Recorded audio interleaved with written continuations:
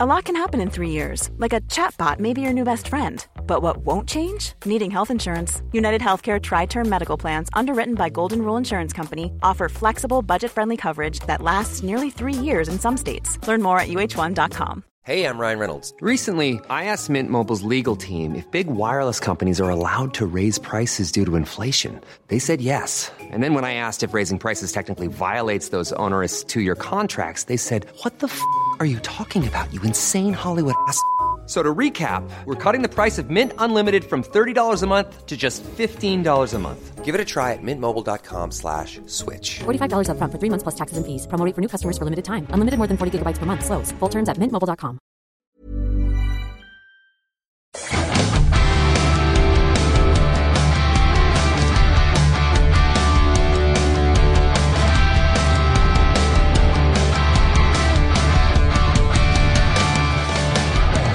Hello and welcome to Movember Radio, a weekly podcast focusing on men's health and the issues that men face today. I'm Osher Ginsberg. Thanks for joining us. Movember is a community of over 5 million men and women who are freshly shaven after their month of growing a moustache, who are committed to changing the face of men's health. And each week on this show, we speak with someone from that community and try and get to know their journey and what we can learn from them.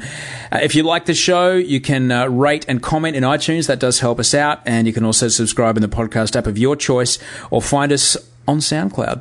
Today, our guest is Australian cricketer Matt Wade. Matt is a survivor of testicular cancer after he was diagnosed and treated at just 15 years of age.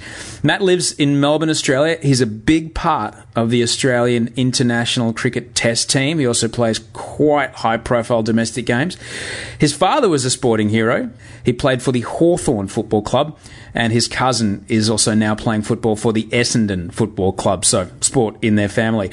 Matt's got a wonderful story, things like he's married to his high school sweetheart. He's the nicest guy, and he's a third-year Mobro. He's passionate about men's health and spreading the word for men to take action when they need to.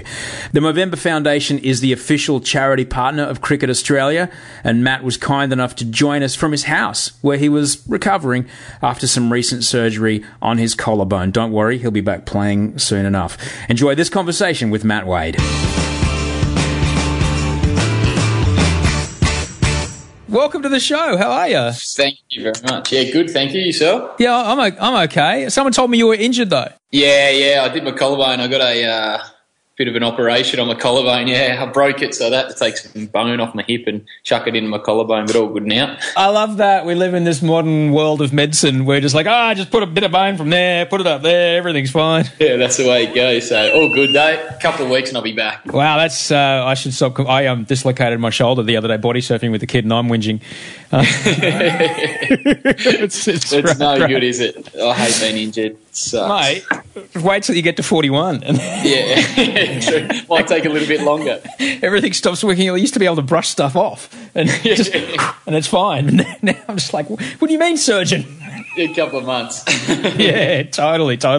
So, mate, where do we find you today? For folks listening all over the world, where in the world are you today? I'm in Melbourne, Australia, in my house in Hire. So just chilling out, actually, after training. Okay, so you are carrying an injury at the moment, but you are still training? Yeah, I've done my collarbone, but I'm still doing a little bit. I went in, I hit a ball today for the first time in 2 weeks, so I've made real progression. I'm hitting tennis balls off a cricket bat, so another couple of weeks and hopefully I can move on to cricket balls.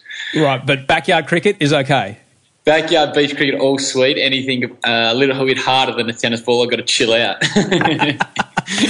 Now, folks know you as a highly applauded Test cricketer for Australia, but you come from a bit of a line of sportsmen, don't you? Yeah, my dad managed to play VFL AFL footy for Hawthorn. He played about 13 games, and my cousin's playing AFL he was at Melbourne. He played 100 games there, and now he's shot off to Collingwood, which is hard to take for me, but we'll move on. So, yeah, it's pretty cool to have a cousin playing in the AFL, and obviously me doing what I do.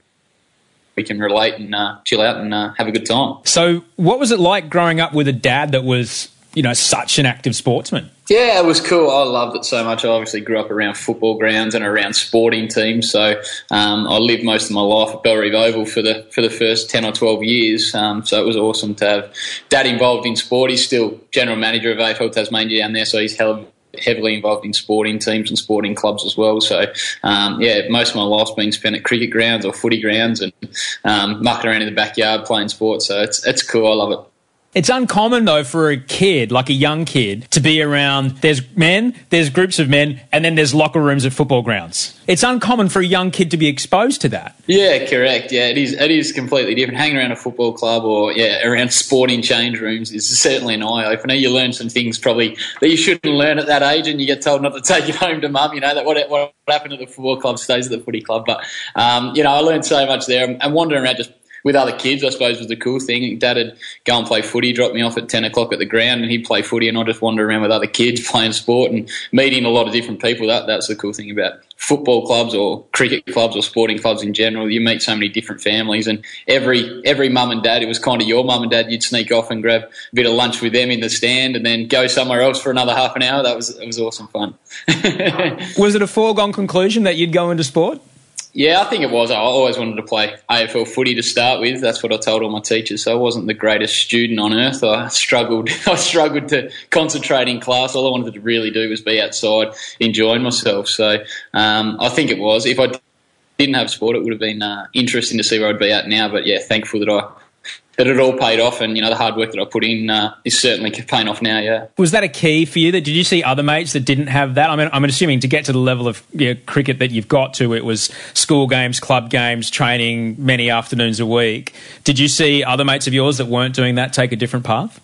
Yeah, I think that was the weird thing for me. Obviously, I grew up wanting to play AFL, so a lot of my mates were AFL-based kind of players. So to give up the summer, I suppose, was for a young person, it was certainly hard. I didn't enjoy it at times to give up a full Saturday when your mates are going to the beach and girls are first coming into your life. Go to the beach with your mates and chase girls around. That I'm at the cricket ground stuck at 35-degree heat playing cricket. It was certainly something that wasn't easy, but something that I wanted to do. So I knew that I had to give up little bits and pieces here and there of, I suppose, when you're growing up, you've got to give up something to get to where you got to get to, and that was what I had to give up. And thankfully, I was strong enough, and people pointed me in the right direction enough to keep me involved in cricket on those hot Saturday afternoons that I now can do it as a profession. What did you learn about, I guess, keeping yourself in that mindset from your dad? Yeah, well, obviously, Dad being a sportsman helped massively, but I suppose cricket compared to footy is a little bit different. We've got a little bit different preparation than what football players have. We can go out and have a feed and 1 or 2 beers to relax before the game, whereas footy players are no drinking for days and weeks on end. So I think my old man struggled to come to grips with that sort of thing to start with. But yeah, I certainly think if I didn't have mum and dad and my family around, that I wouldn't have probably pushed as hard as what I did. I think you always want to make your parents proud, so that's something that certainly drives me even to this day. When you were still in high school, you faced a health challenge that isn't normally faced by teenagers. Even grown men are terrified of the thing that you faced. Can you talk us through it? Yeah, when I was 15 or 16, I was diagnosed with testicular cancer. It was kind of a bit of an eye-opener, to be honest. I had a bit of a sore testicle, and I went on a school trip and to the snow and did that for a day, came back, and I kind of embarrassing at that age to tell your mum that you got a bit of a sore testicle, and I basically just went and got it checked out. It was just down to my local GP, which was 2 minutes around from my house. I thought I'd be there and back in the hour, and we'd have it sorted, all done. And yeah, they found a small tumour on my testicle. I had to go and get an ultrasound, and then from there, when I had 2 cycles of chemotherapy, had my testicle removed, something that was a bit of a shock. So that was all in the one day. At 1 minute you're thinking, you're going to be back home in an hour, and then the next, at 5 o'clock at night, you've realised that you've got testicular cancer. So it was a bit of an eye-opener. From there, I got the testicle removed, and then I think the biggest challenge for me at that stage was the chemotherapy side of things. At that age, I didn't really understand what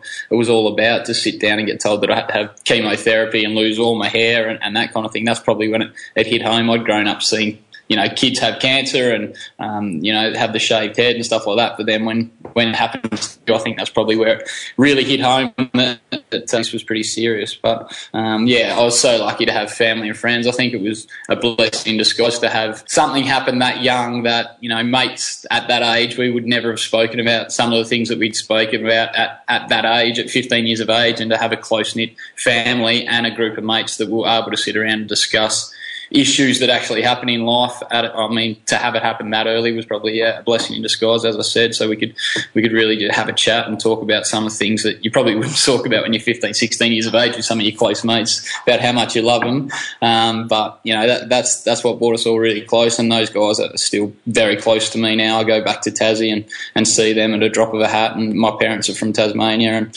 I go home as much as I can and see my family. So it's an interesting thing. My partner Julia, that I'm now married, she was around at that stage as well. So, it's kind of kept us all really close together. So it was a blessing in disguise. That's how I look at it now. But, certainly tough at the time.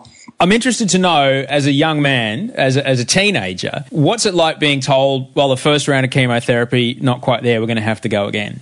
Yeah, I think... although we're always told we'll probably do 2 cycles. So the first cycle was it was a week of full chemotherapy, then it was 2 days the next week. And after I got through that first week, I was going okay. It was probably the week after the 2 days that I had to do it in that week that it really hit me. I got sick, really sick, and vomiting, all the stuff that happens when you go through chemotherapy. Yeah, that was probably the hardest stage. And then having to go back and do it for another full week, 7 days in at the hospital, pretty much 6-7 hours a day, getting stuff put into your arm, fluids put through you. It was a long process, but I was lucky I had my mum and my dad and my family members there to sit down with me. Pretty much they were there the whole time that I was in there. So that was probably the hardest bit, knowing that I had to go back and it was going to make me as sick as it did. That was probably the toughest part at that age to get through. Did you have to spend much time off the field? I'm imagining you did. Yeah, it was kind of strange. It was in between. I finished the football season. It was in between kind of footy and cricket, so it was pre-season. It was pre-season for cricket, and I was lucky. I had a couple of coaches that were actually dragging me to training. Like at that stage of my life, I reckon that's one area like that month I could have dropped off and really just done nothing when I had a chance to, but I was pretty lucky. I had some coaches and stuff that would literally drag me to training and make me do as much as I could. A lot of it, I couldn't do a lot. I was trying my hardest to do as much as I could, but obviously losing a lot of strength and stuff like that you didn't know that you'd lost at the time. That was difficult, but I was lucky that they dragged me to training and got me back on the horse pretty quick. I am one of 4 boys. I went to an all-boys school. I know how boys can be with nicknames. How long did you last before the nickname started? Yeah, before you started calling it. Yeah, it lasted a while, to be honest. And then probably would have been 6 or 7 months, and then it started all up again. And then, some of my mates now are just so used to it that they'll just bring it up out of the blue. People that you barely even know just bring it up and just start nicknaming like, whoa, okay. Maybe they didn't need to know that, but it didn't take long.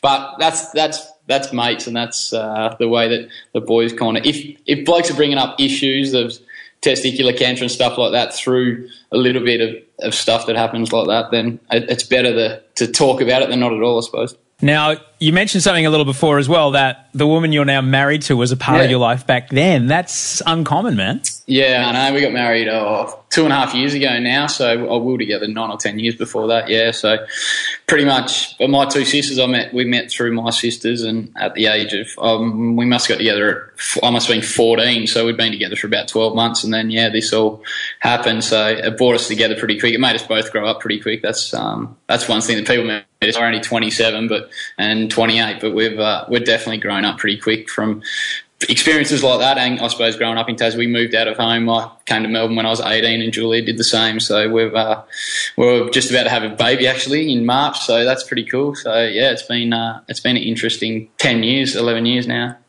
Mate, you've packed a lot in there.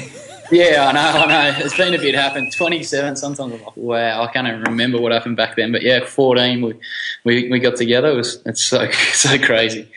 You were married to your high school sweetheart. That is just brilliant. Correct. Yeah, correct. That's brilliant. So how do you feel about, the idea that you're going to be a dad?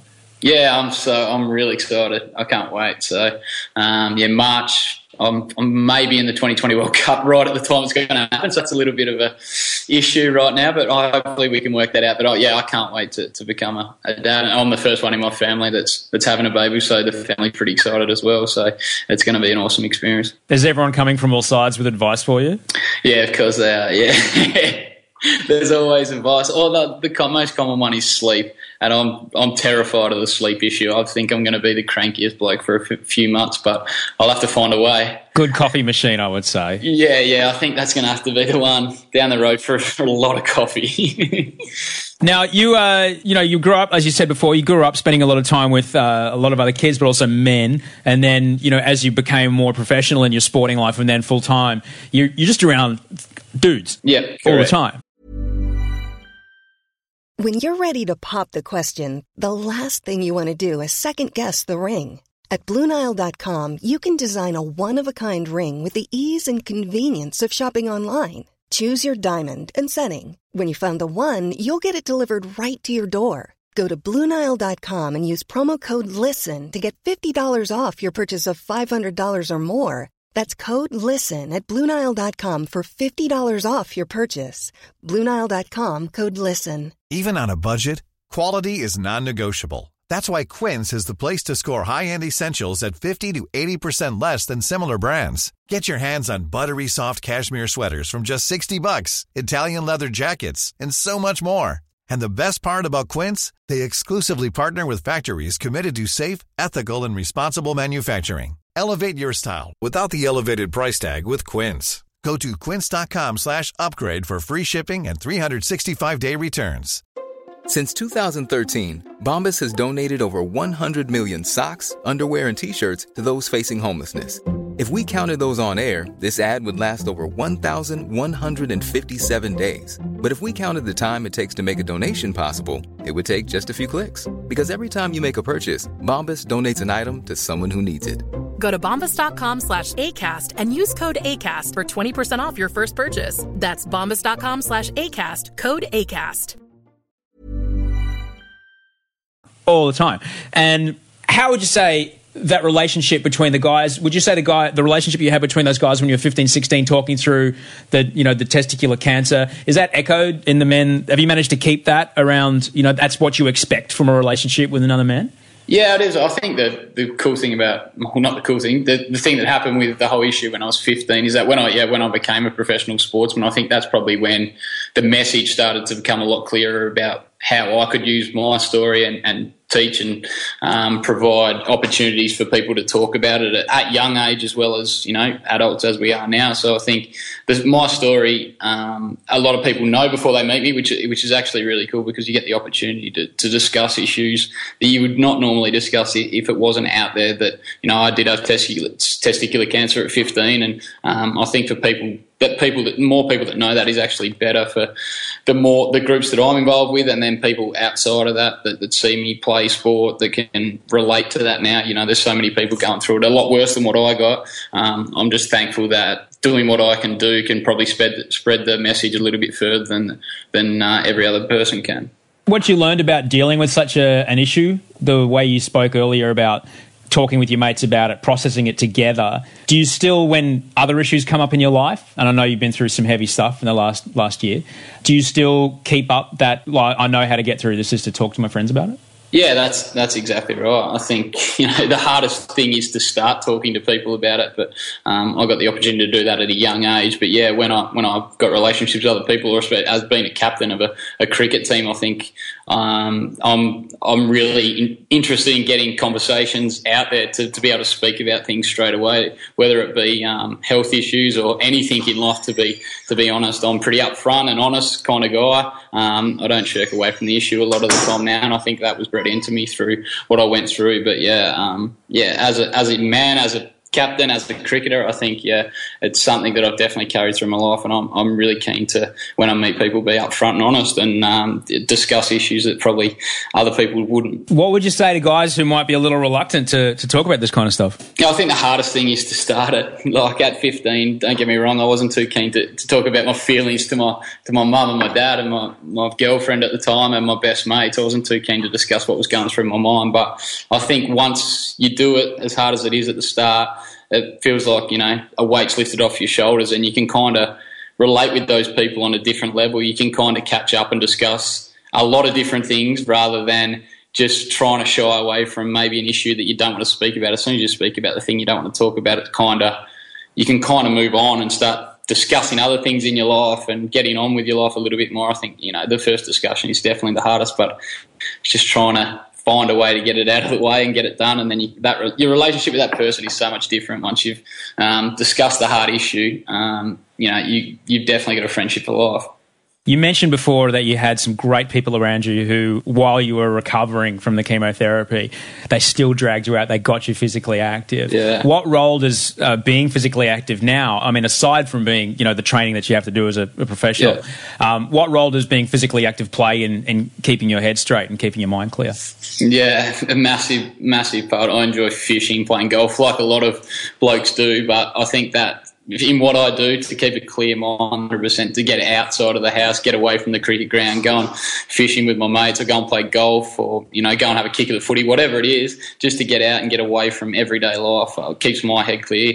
And exactly what you said, to be able to drag other people that you think might be having a bad run in their job or in our sport, might be struggling to get runs, just to be able to drag them away from what they do day-to-day life and just get them to have a bit of fun and relax. Like, let's be honest, sometimes a lot of people are at their happiest when they're a kid, and all you do as a kid is basically play. So if you can get away from your work and go and just have a good time, that's the key.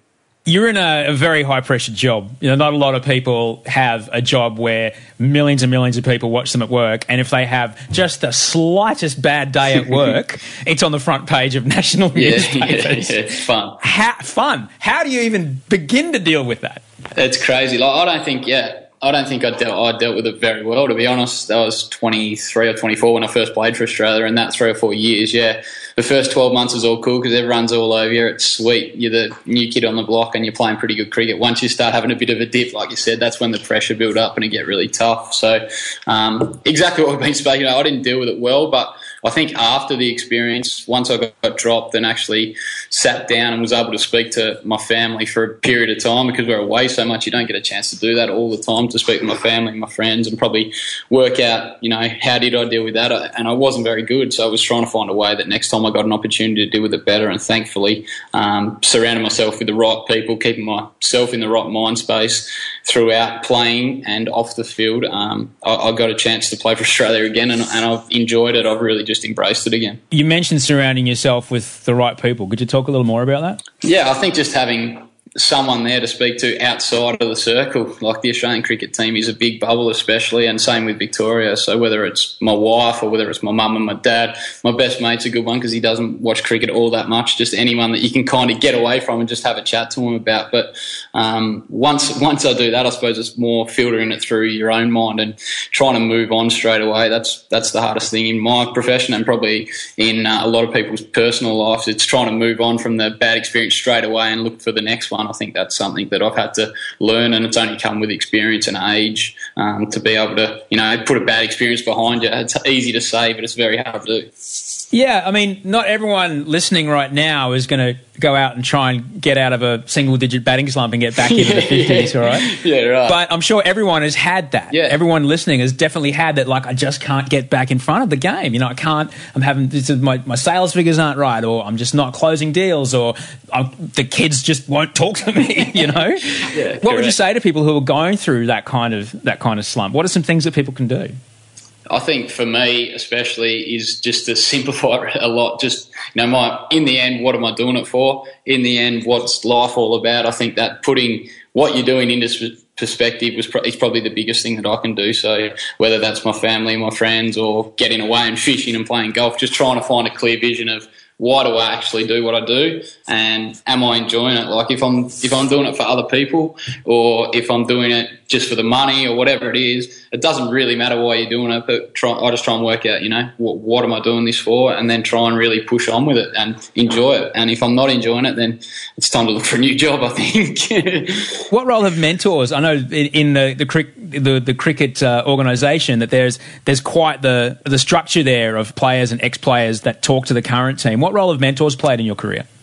Yeah, massive. I've got mentors away from the game and mentors in the game. I think Michael Clarke was a huge mentor for me when I first got in the Australian team, and still is a mentor now. I still speak to him, and now that he's outside of the team, he's a very good mentor to have because I can kind of bounce ideas off him. But everyone goes into a work environment, and generally you find a little clique, you find 3 or 4 people that you hang around with a lot. So that was what happened to me in the Australian cricket team. I had mentors within the team, and generally they were older people. I managed to find from that a few people outside of the team, whether that be catch up with a guy like Ian Healy, who's big into wicket keeping, just for a coffee, and he doesn't see you every day. He sees you once every now and then just to have a chat about things and more about life than cricket. And obviously, family and friends. Mum and dad are a huge one. Dad's probably, the biggest one with most men and sport or work. They generally catch up a lot, go to the pub and have a beer and just have a chat about how things are going. He's probably the biggest one. He probably sees things that I don't see before I notice it. So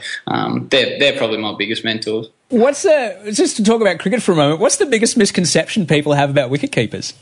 I don't know if it's a misconception. We're always told we're really chirpy and we're, always the first bloke to get into a batter, which is probably the case, but we're so close, and that's kind of how you're bred as a wicket keeper. You need to be in the game all the time. You control the energy of the field, all that kind of stuff. But I think the perception is generally they love a chat and they usually talk a lot of crap and chirp way too much. Generally, that's the general conception.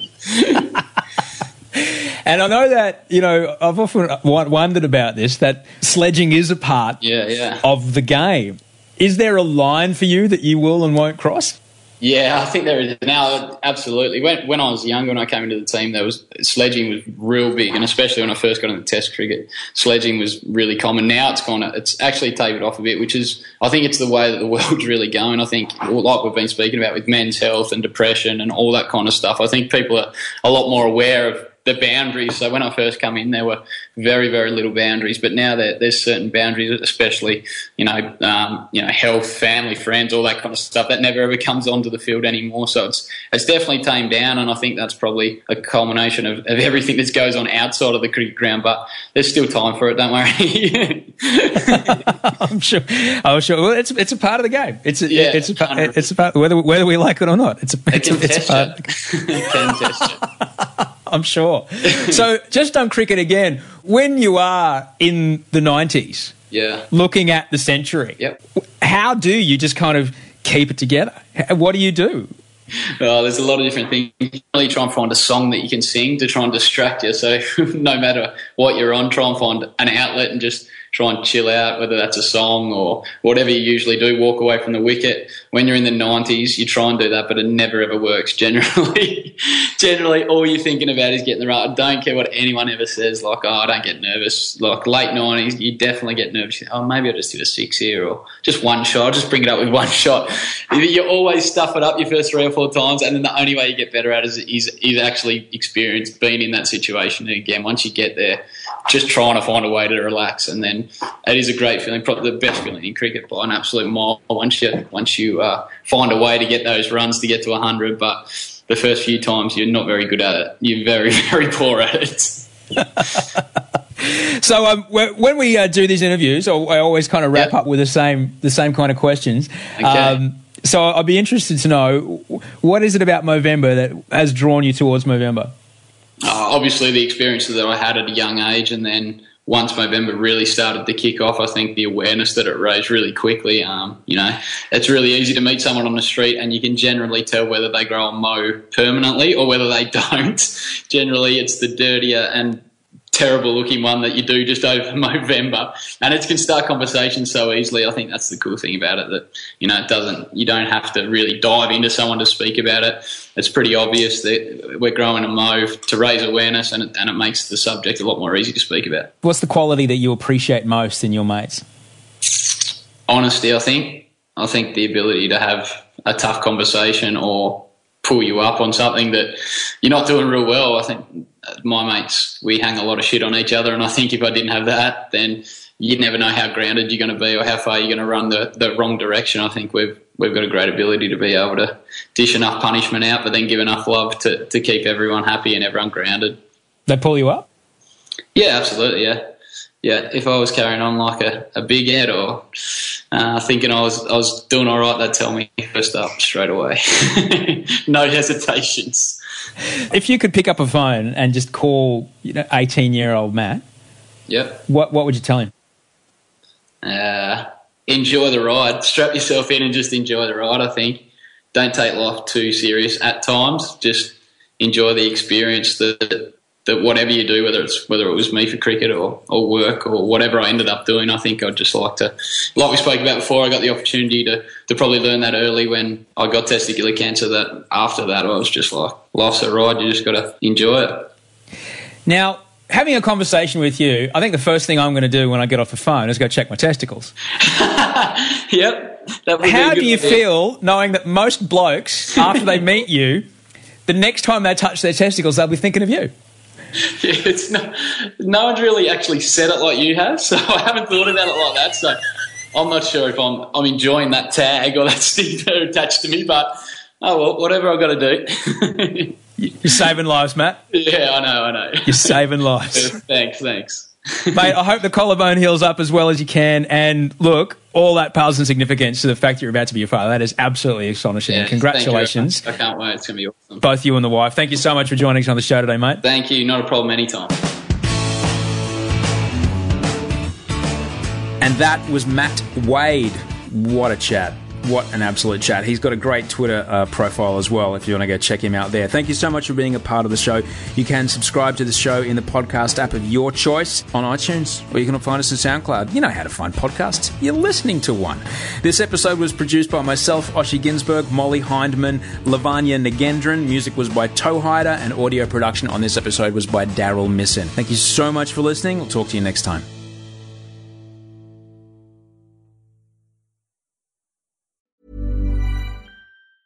Mom deserves the best, and there's no better place to shop for Mother's Day than Whole Foods Market. They're your destination for unbeatable savings, from premium gifts to show-stopping flowers and irresistible desserts. Start by saving 33% with Prime on all body care and candles. Then get a 15-stem bunch of tulips for just $9.99 each with Prime. Round out Mom's menu with festive rosé, irresistible berry chantilly cake, and more special treats. Come celebrate Mother's Day at Whole Foods Market.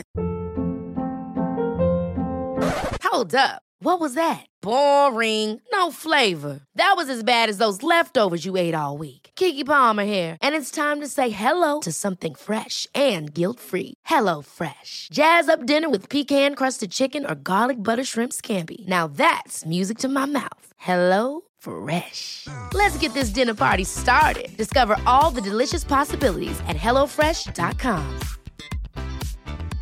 Hey, it's Paige DeSorbo from Giggly Squad. High quality fashion without the price tag. Say hello to Quince. I'm snagging high-end essentials like cozy cashmere sweaters, sleek leather jackets, fine jewelry, and so much more. With Quince being 50 to 80% less than similar brands.